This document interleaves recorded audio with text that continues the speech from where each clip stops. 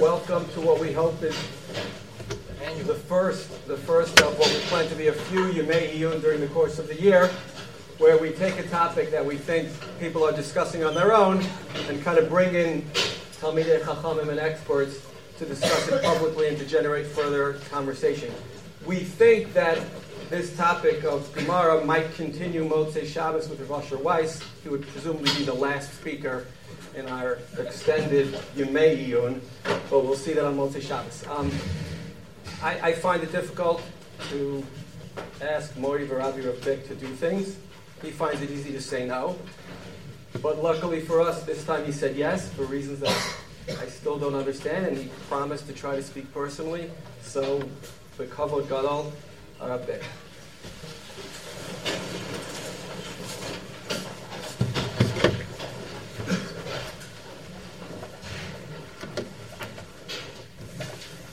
The truth is, I've been scratching my head for the last hour. I can't figure out why I agreed. Suppose it could happen in this yeshiva that there would be like a Yom Iyun, some sort of a shir devoted to a different topic. In fact, I think it actually does take place, not for you, but for older guys, where they have a session to describe what's called in Hebrew zugiyot, to help people, hachana l'chaim it's called, Shana Hey, Shana Vav, to discuss the proper attitude and to build a bayit ne'eman b'Yisrael. And so they wanted to have a certain experts would come to explain the Torah theory, etc., the Rosh Yeshiva. So they would ask somebody like me to come and talk about how much I love my wife. So it would never occur to me for a second to agree to such a thing. It's none of your business. Why would I want to discuss that thing? Either if you want to ask me why I like chocolates, so that I can maybe discuss. Because it's not really essential. But to actually discuss what the word that's used is Ahavat Torah or Ahavat something. Why did I agree to this? I really don't know. Is it too late to get out of this? It appears so. There are other people who can speak up. Ryan, would you like to share with us some of your... Okay, so what? Okay, I agree then, but it's not gonna. Probably won't be that good. And one of the things that I've discovered about myself at my advanced age is occasionally that there are certain experiences of my youth that I remember. Now, when I say that, it's because there aren't a lot. So therefore, I treasure those that are true, and apparently because it made a big impression on me. And so I'm gonna tell you something I remember, almost word for word. And for two reasons. One has nothing to do with what we're talking about, and the other one, it does. Rabbi Lichtenstein, when I was in the Lichtenstein Shia, 1966, in New York, he had a minute once a year of giving a sikha to the Shia about the importance of a profession, namely chinuch. It was a little bit early. We were all Shana Aleph. I was a bit less than Shana Aleph. But he used to give this sikha, and in the sikha, he quoted a letter written by Rabbi Melia Kaplan, who was he had been the Rosh Yeshiva of Hildesheim in Berlin, and had died at the age of 34, and therefore isn't well known. A letter he wrote to his wife in 1920, when as a very young man, he was about 20 years old. He had left the yeshiva. It was World War I. Everybody left the yeshiva, but he left the yeshiva, and he was running around Lita founding schools. Remember, there was the total destruction of the Eastern European world after World War I, and it was a whole new world for other reasons as well. The destruction of the entire Old Order and Tzionut and Eretz Yisrael and everything. And he was founding schools. In order to found schools, he also founded a seminary to teach teachers to be teachers, because they were founding schools, not chadarim. It was part of a modern thing. And so he hadn't been home for a long time. He wrote a letter to his wife. Now, the reason why Lichtenstein quoted this letter is a different line than what I want to read. A line that since then, I know by heart. Apparently, again, I take it very seriously. If I remember something from 45 years ago, word for word, apparently it was very important in my life. I just want to share that line for you. The Rabbi Melia writes, after he explains how much he misses, which is what I want to quote, how much he misses learning Torah seriously, because he's not in yeshiva anymore. Imagine, whatever, he's probably learning every day, Yomi or something. He wasn't learning the way he thought. But he says, but then I say to myself, it's okay, because Svarani shetzarich adam liyot, I hope hope you're impressed I'm saying this by heart. I know it by heart because I heard Rav Lichtenstein say it once. סבורני שצריך אדם להיות צדיק גמור וחסיד גדול כדי להקריב על מזבח התורה את התורה עצמה. A man has to be a very great tzaddik and a perfect chassid in order to להקריב על מזבח התורה את התורה עצמה. He was saying that don't fool yourself.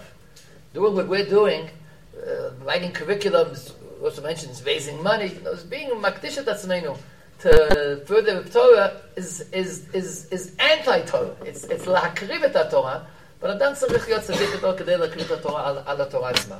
In order to make that statement really significant, he had a hakdama where he explained what he's missing. What did he lahakriv? And when Rav Lichtenstein read that in Shir, it made a tremendous impression on me because I remembered it for years and years and years, not word for word, to the extent that years later, 10 years ago, 15 years ago, 30 years later, I wanted to quote it because I remembered it was a beautiful description of the experience of learning in yeshiva, of learning Torah.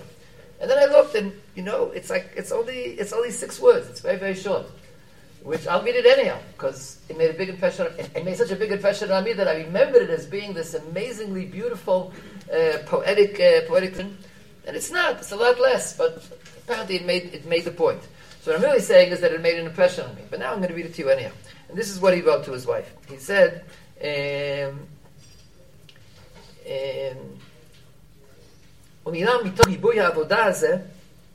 he was working really very, very hard.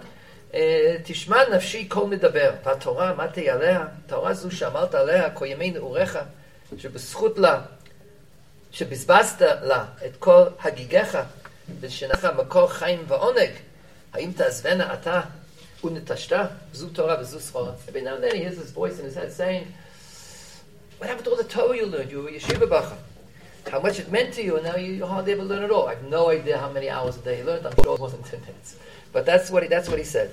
And then a few lines later he comes back and he explains what he meant.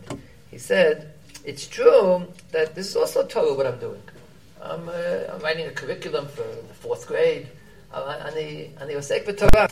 But he said, but it's not the same. Sof sof, ein kan makom l'chol oto hamikzoa, harachav v'hanaor, hakabir v'hanizgav. I'm out of English synonyms. What I'm doing now, where is that mikzoa, rachav v'naor, wide and enlightened, kabir v'nizgav, kabir, majestic and nizgav, elevated, transcendent. Asher nikra lo lomdus, oto atiyul hanehedar b'sirat machshavti al galei yam haTalmud u'mifar sav. That's the whole line. He says, I remember the lumdus that I did in yeshiva, which I'm not doing now. It was like a tiyul, a wonderful tiyul in the rowboat of my mind on the waves of the Yam HaTalmud. I was very surprised when I read this 10 years ago. I remembered as being this long description of the beauty and the joy and the fantasticness of true lumdus as opposed to learning just daf yomi for an hour a day at the end of the day. And all it is a one-liner. Apparently, despite my youth, I was 16 at the time, apparently the one-liner did encapsulate something that I was experiencing at that point. I had entered Rav Lichtenstein Shir that year. Before that I learned in high school. I have to give a little hakdama, so you shouldn't think that I'm a famous rabbi. My youth was like your youth, except for the fact that I was not a Yankee fan. Other than that, my youth was like your youth. I was a kid in New York. There might be some difference because every generation is a little bit different. So my father's youth was different than your father's youth. So maybe something was carried over. My father was born in Europe. My grandfather was abroad. But still, I went to. Tell you the truth. I went to a co-ed elementary school, and I went to co-ed camps, and the camp was even Shomer Shabbos, and we had a good time. We played baseball and basketball and tennis, and there were no computers yet, but I was a good student. In high school, I learned well, and I was allowed to enter a Lichtenstein Shir, which was the first year Shir Shana Aleph Shir in NYU, when I was 16 years old. But, okay, that was the first time that I met Oto Mikzoa Rachav Naor Kaviru Niskav Asher Nikra Lo Lomdus. So I don't remember, I can't tell you what happened, how. I remember being amazed, okay? I remember being turned on, as you would say. And a few months later, I don't know the exact date, but a few months later, his line, as part of, because he was going someplace else, but he read this one line. And somehow these words, Hatiyul hane'edar b'sira machshavti al galei yam ha'talmud u'mefarsav, they didn't teach something I didn't know. They apparently included something that I only felt then. The reason why I remember it was because it really encapsulated something which apparently I was beginning to feel at that age. And so if I want to think a little bit now, together with you, as to really what the Rav Elia was trying to say. Why would you compare what he was doing when he was a Talmud, learning seriously, Lumdus, learning Gemara, learning Be'iyum, really trying to understand something. It's a tiyul nehedar b'sirat machshavti al galei yam Talmud. So I imagine, this I have to imagine because I've done it, there are probably people in the world who would have a similar experience on a real sailboat on the seas. I know there's some literature. I have never tried this, nor do I plan to. But you can read in literature about the special attraction. There's something about the person goes out to sea, sailboat, the wideness, the expanse, the endlessness, the feeling that you can go wherever you want. It's historical. There's in human culture, there's this siren of the sea that caused people who feel that the world on the land is somehow closing in on you. But when you're out on the sea, you're a master of everything you survey. There's a poem like that someplace. And the truth is, I once sat with Rav Lichtenstein on a porch in a hotel in Gush Katif. L'sha'abar, she'ibaneh v'yikonein b'yavei yameinu amen. It used to be a Jewish hotel. It used to be a Jewish place called Gush Katif. And there was a Jewish hotel there, and Yeshiva was there. Yeshiva, the Rambam was there for Shabbos. And we got there early, and we were sitting Friday afternoon on the porch looking at the waves coming in. I've always been fascinated by waves.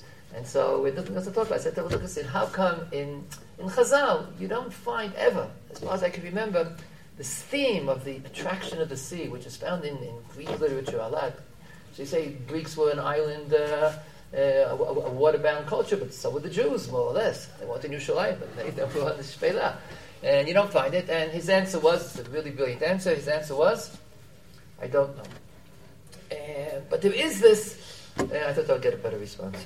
There is this thing, and so here with Ayim Elia, who had never been on a boat in his life. I mean, the man lived in Kovna, but he knew, he understood the expression, and so he says when he learns, he has this learns really, not like he's learning now.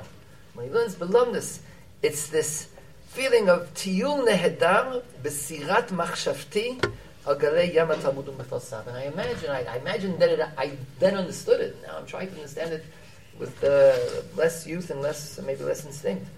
And there's a difference between saying, let's learn Rebbekias. I told me what learning Rebbekias. The difference between saying, okay, I need to read these two lines. I read these two lines, and I understand them. I'm not an idiot. I have to understand them. I need to know the halacha, so I look it up in Shulchan Aruch. I need to whatever. I want to master a given question. I need to know the answer to this question. It might even take a lot of work. I'm not saying it's easy. If to answer a certain question, I want to know whether it's mutter to use a newfangled computer switch to run a refrigerator that has a newfangled kind of compressor. It might take me a month to get the answer, but I'm trying to figure out the answer to a particular question. So that's not what he's describing here. That's not going out on a boat on an endless expanse of water where the left, the right, the ends of the world, you don't see the end, you don't see the beginning, you can go any place you want, and you don't see anybody else, and all you can see is that you are the master of your fate, holding onto the tiller of your sailboat, turning wherever you go, into the wind and against the wind. He was describing learning belumdus as something else entirely. It's obviously when you learn any given line, you want to solve the problem that's in front of you. But your ultimate goal here is to simply explore. Your ultimate goal is to explore the endless. It's a feeling that he's expressing here, which I think at the age of 16 I already felt. Even though I knew less than you did then. I learned B'sach HaKol 10 blad of my life. 15 blad of my life in 3 years in high school.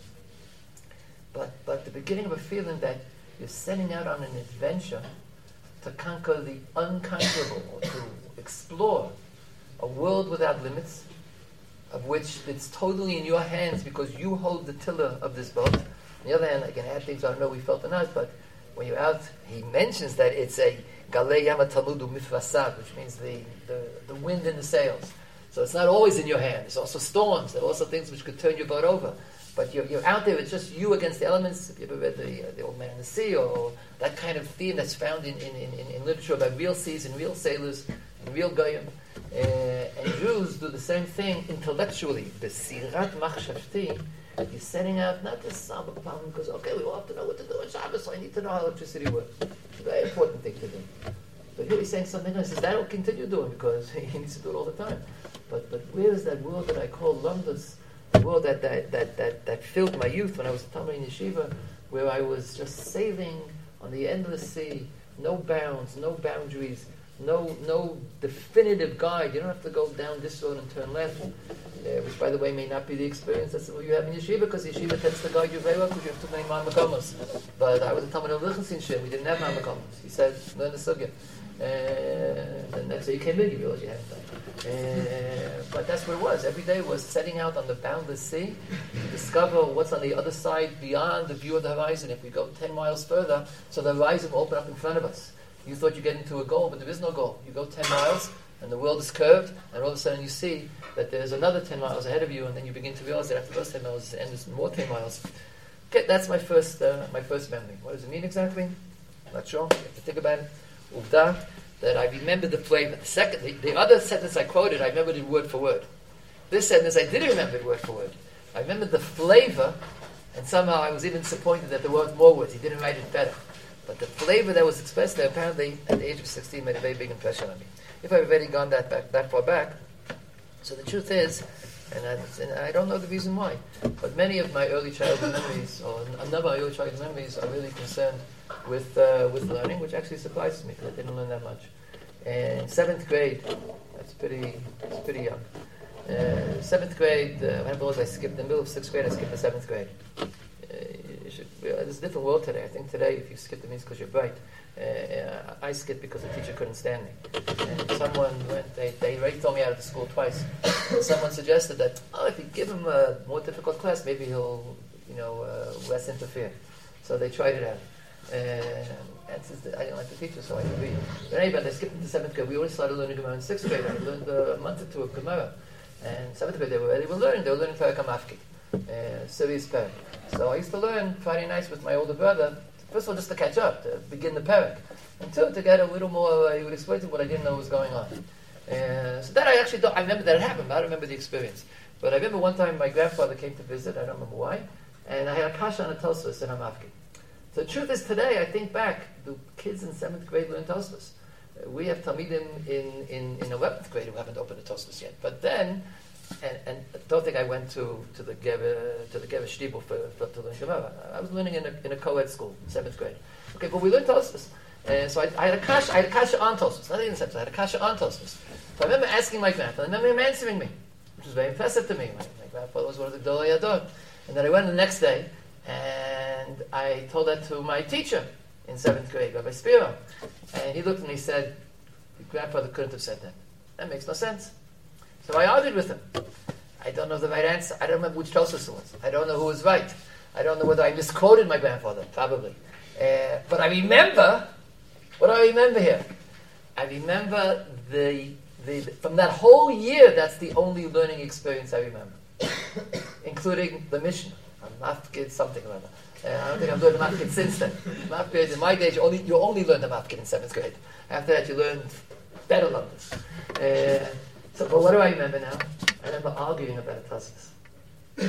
I remember that because I was very proud that I had a kasha. But I didn't just know to say Tosfos said. At the age of 11, 12, the age of 12, the age of 11, I was able to have a kasha on a Tosfos.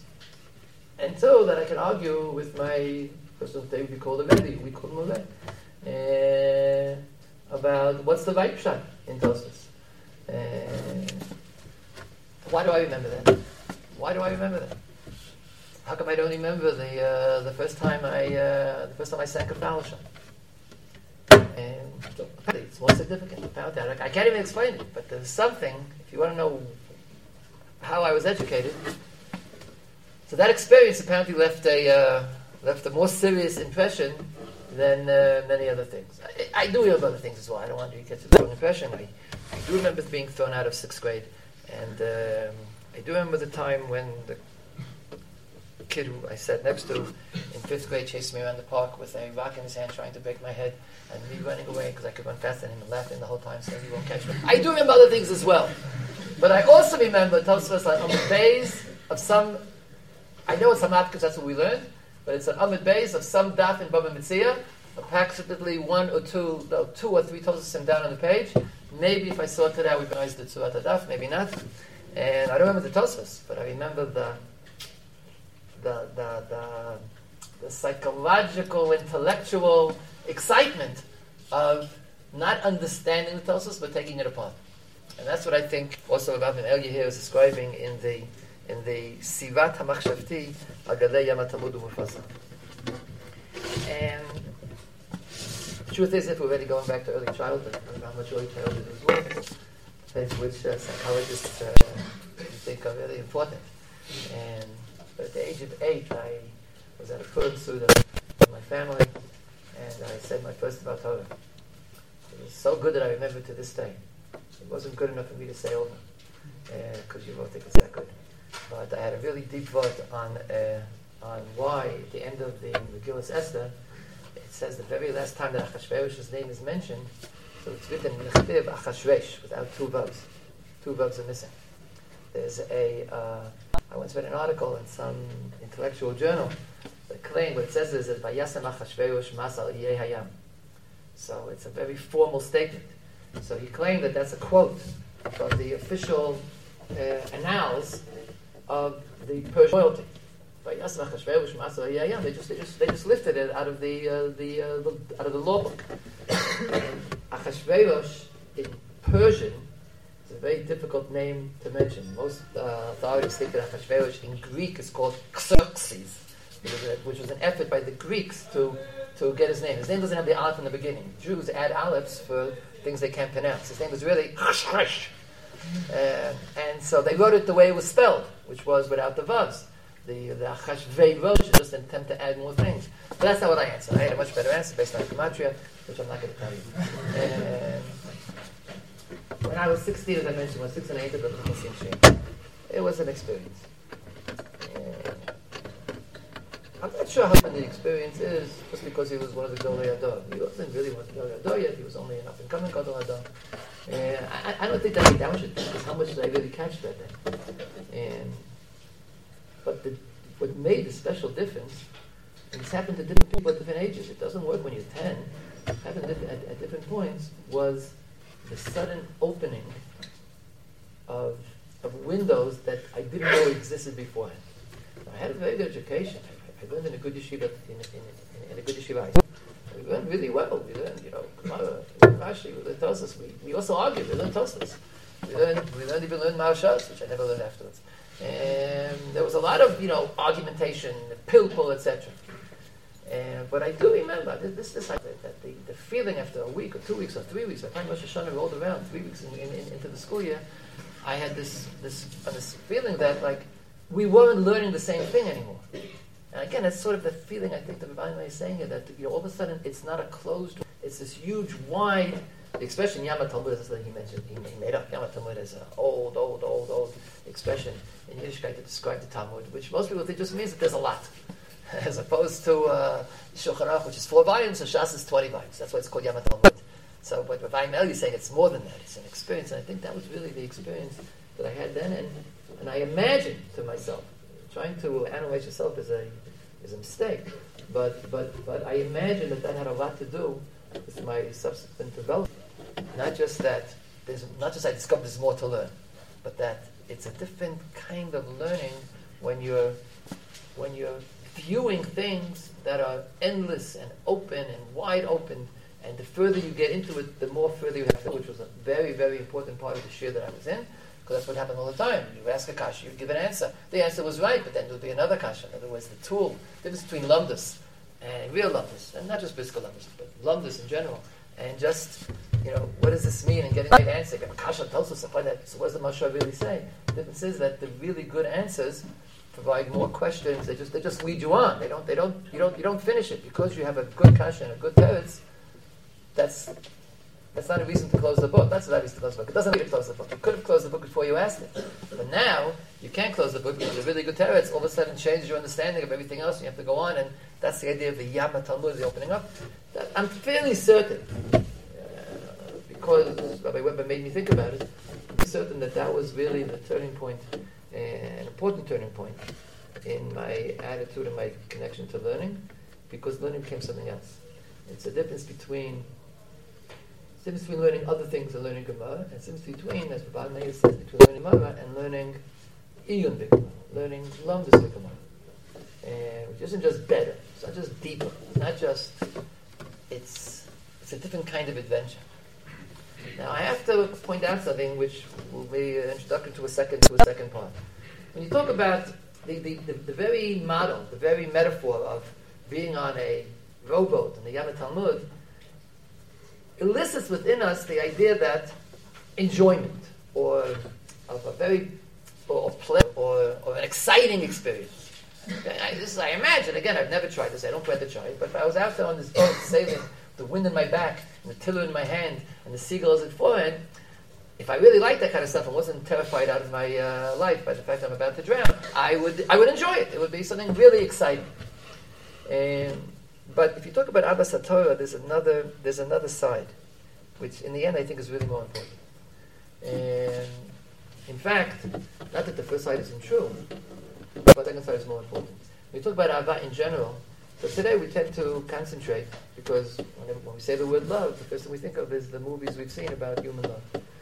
And so the first thing we think about, overwhelming amount of literature, cinema and literature, is the experience, the enjoyability of the experience, the excitement of the experience. Somebody falls in love, takes a walk on the beach, the sunset is setting, and you're just filled with these amazing, and the background music is Beethoven's Ninth, something really, really exciting, or the 1812 Overture.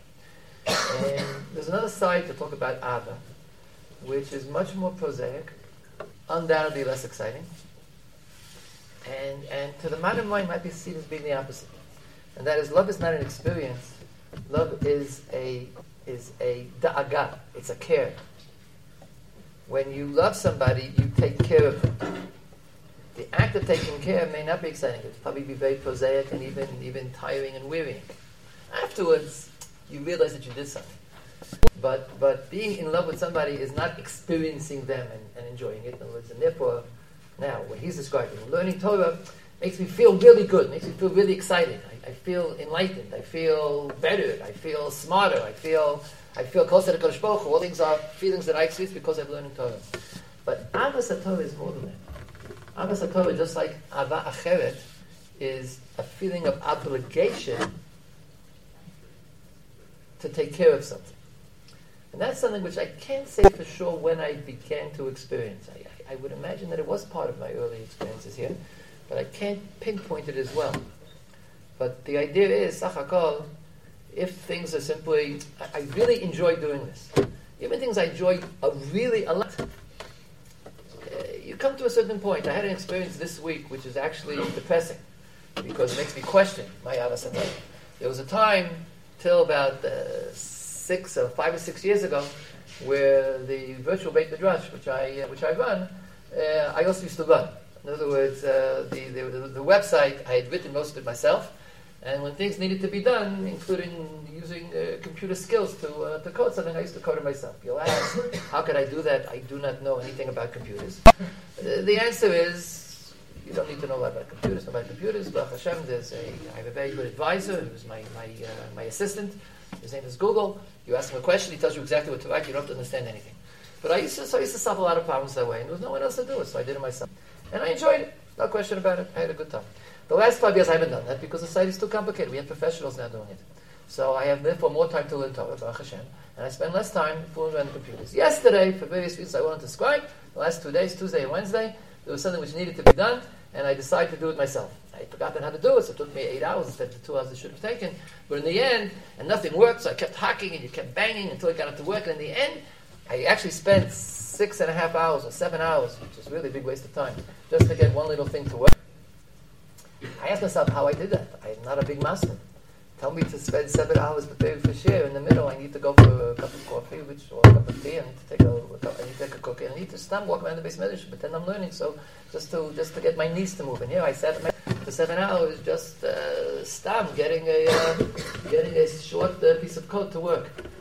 But the answer was because it was really enjoyable. The idea of, at least to me, I imagine this is true for all the crazy people who waste their lives on computers. The idea is that it doesn't work, and you get it to work. You change one line of code, and that's the problem, including your idiocies, like I left out the semicolon or whatever. Those things, at the end, you have this rush of achievement. And many people have really described that. Rav Chasdei Kreskas, the Dorei philosopher in the Meir B'nayim, says that Yismach Hashem b'ma'asav. He says real simcha is when you want something and it was difficult to achieve and you figured it out. And he says, for instance, intellectually, that happens when you have a difficult problem. He say, Rambam, you have a difficult problem, and you break it and you figure it out. There's this rush of sensual enjoyment because you've solved the problem. Now, the reason it was depressing to me is because I asked myself, well, then I really enjoy. I right away noticed a similarity. I said, well, this is similar to solving a difficult problem. And I even have a teretz.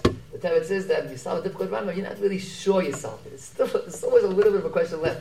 But here I really solved that computer question. I really mastered it. It works. Well, it turned out in the morning something didn't work. But 99% worked. Until somebody pointed out that it only worked for some people, not for others. But it worked. Whereas the Rambam, I feel great, but I'm almost certain. So I really had to question myself. Well, what do you think? I think I love Torah. I love anything. I love anything where you give me a problem, I can solve it. I'm that kind of a person. You'd be asking right now how to get from here to Kfar Etzion without going through the Tzobet. I'll probably also crack my head open, because if I can solve it, it'll be really exciting. Those of you want to know, you go through Muhammad's house and then make a left turn, and then you come out the other side, and you can be there. You don't have to go through the Tzobet many times when there's a traffic jam. And so there's another side to the entire question. It's all true. Yes, there's definitely a common psychological human experience of cracking problems, and Lomdus is full of cracking problems. Always more problems because it's a big yam as we described, and it's not that different. Maybe there's a special spiritual enjoyment there, but I'm not sure. But there's another aspect to love, and that is the da'agal, being taken care of something. And here there's a huge difference. If I hadn't solved this problem in the computers, it would be okay. So we get someone else to solve it. And if no one else could solve it, so we wouldn't have done what we were going to do. It wasn't that important. It wasn't that there was something the thing that was broken wasn't that terrible that it was broken that I needed to solve it. I'm not that committed to getting this particular code to work. But when you have a real ahava to something, so you have this commitment to get it to work. You have this commitment to make sure that it's okay. My wife broke her leg 2 years ago. Obviously, I didn't set it. It was a doctor who said it, but you think I let him set it by himself? Until he threw me out, I hovered over him because it was my obligation to set her leg. I just needed a shliach, shluch shalom kamosa. And I was the one who brought her the food every night because she couldn't get out of bed. And I'm the one who made her the cup of coffee. I don't know how to make a cup of coffee. I had to look it up. By the way, Google. I looked up on you don't believe me, do you? I looked up on the internet how to make a cup of coffee because I didn't think she was making it the right way. I thought I could do a better job. She said I didn't. I said I did. How could you not like coffee with ice cream in it? I don't know. She said it was better without the ice cream. Torah, if you love Torah, you have an obligation to redeem Torah from the dust on which it's found. If there's a difficult Rambam, that Rambam is crying. If there's a Gemara that hasn't been understood infinitely deeply, the Gemara is crying. Someone has to. It's there so we can redeem it, so that we can take it out of the dust. It's there so that we can understand it. And here, Dafka, because it's the expanse of the sea, there's always so many things that need to be taken care of. There's so many different Gemaras. There's so many difficult things that aren't understood well enough. Even things which are understood, they're not understood well enough. They're not understood by you. They're understood differently by somebody else. And that feeling that you get up in the morning, and it's waiting for you to fix. It's waiting for you to conquer. It's waiting for you to solve. That's something which makes a difference. I'm pretty sure that if it's only how much, in Hebrew you say kef, not Hebrew, how much it's enjoyable. So, well, first of all, some days yes, some days no. That's obviously true. That's what's called yeshivas amashpeh. It goes up and it goes. But even aside from some days, I think in the end it's going to be less. After a while, any enjoyment, it wears off. But obligation, commitment, never wears off. Because that's what commitment means. It's an ethical commitment to make something better. and there's always more to do. That kind of commitment of learning Torah is something which I think, I have achieved, I have experienced to some small extent, and probably on a day-to-day basis, more motivates me to learn the next line in the Gemara. Motivates me more than how much will I get out of it. Not in a selfish, how much I get out of it in a spiritual sense. I'm not sure how much that can still motivate me at my age. What I'm pretty sure motivates me is that there's still a Masechet I haven't learned. There's still a line in the Ran, which I have to talk about in 10 minutes, that I haven't figured out. And I hope nobody here is going to be in share because I plan to sort of wing it and make it. And that obligation is the difference between something that's interesting, something that you enjoy. There are many things. There's really, I don't think you have to be embarrassed to say, I enjoy geography as much as I enjoy brachas. Everyone's different. I don't think it's a chisara. Might be a mistake, but it's not a chisara. The commitment to express one's love, to make a commitment to say with the lashon of Chazal is that Har Sinai was nisuin. Har Sinai was erusin. You commit yourself to Torah. Torah commits itself to you. Kadosh Baruch Hu commits itself to you. We commit ourselves to Kadosh Baruch Hu. We commit ourselves to take care of something, to make sure that we're going to do better, to fix the problems, to fix whatever needs to be fixed, to master whatever needs to be mastered. And in the end, I think it's probably also part of the same simile. You're sailing on the seas because you want to be master of the 7 seas. You need to find what's on the other side of the 7 seas, and not just to sit and swing with the waves because it's a nice swing. It's a challenge, and the challenge obligates me because I'm committed to meeting all that it affects. So again, if someone expected me to somehow to explain or to even remember where I began to understand or feel or experience that sort of a thing, I can't really say for sure. In any event, if I did explain it, it wouldn't do any good. I don't think that my personal explanations of anything, my own experience, could be simply be duplicated by anybody else because I'll say, okay, it doesn't work that way specifically because of what I just said. It could be that experiences I can explain to you. If I told you that eating ice cream is pleasurable, you never eaten ice cream, so you would try it. You discovered it was pleasurable. My pleasure and your pleasure in ice cream are very, very similar. But commitment is personal. Because my commitment to Torah is not your commitment to Torah. So all I can do is say that it's an essential element in the experience of Avas HaTorah and Shlitas HaTorah and learning Torah. It's especially, you understand automatically that that's part of what we call Lamed and Gemara. It doesn't have the same, the challenge, the need to fix what needs to be fixed, the need to understand that which hasn't been understood yet. It doesn't exist in more closed areas of Torah. Torah Bechtav is closed, whereas Torah Sheba'al Peh is always open, so there's always the next sea to conquer. And so you should know that it exists. And one way or another, I don't have any particular patent, no particular recipe, how to find it, or how to achieve it, or how to commit oneself to it. But if you know it's there, I think that the eyes will be more open, perhaps the hearts may open. There's no doubt in my mind, no doubt whatsoever. Simply set me down at any given age and said, here's a Gemara, learn it, I would not have achieved it. It needed my exposure to the great people who are my Rebbeim. And I saw when you see a person holding the tiller of the ship in front of you, it gives you some idea. You still have to do it yourself, but it gives you some of what the possibilities are. So then, perhaps, my attempt at describing my limited ability, my own experiences, might be of some help. And thank you for listening. And thank you for every for making me do this, because I wouldn't have done it otherwise. And you're right. I'm not going to do it again, so don't bother.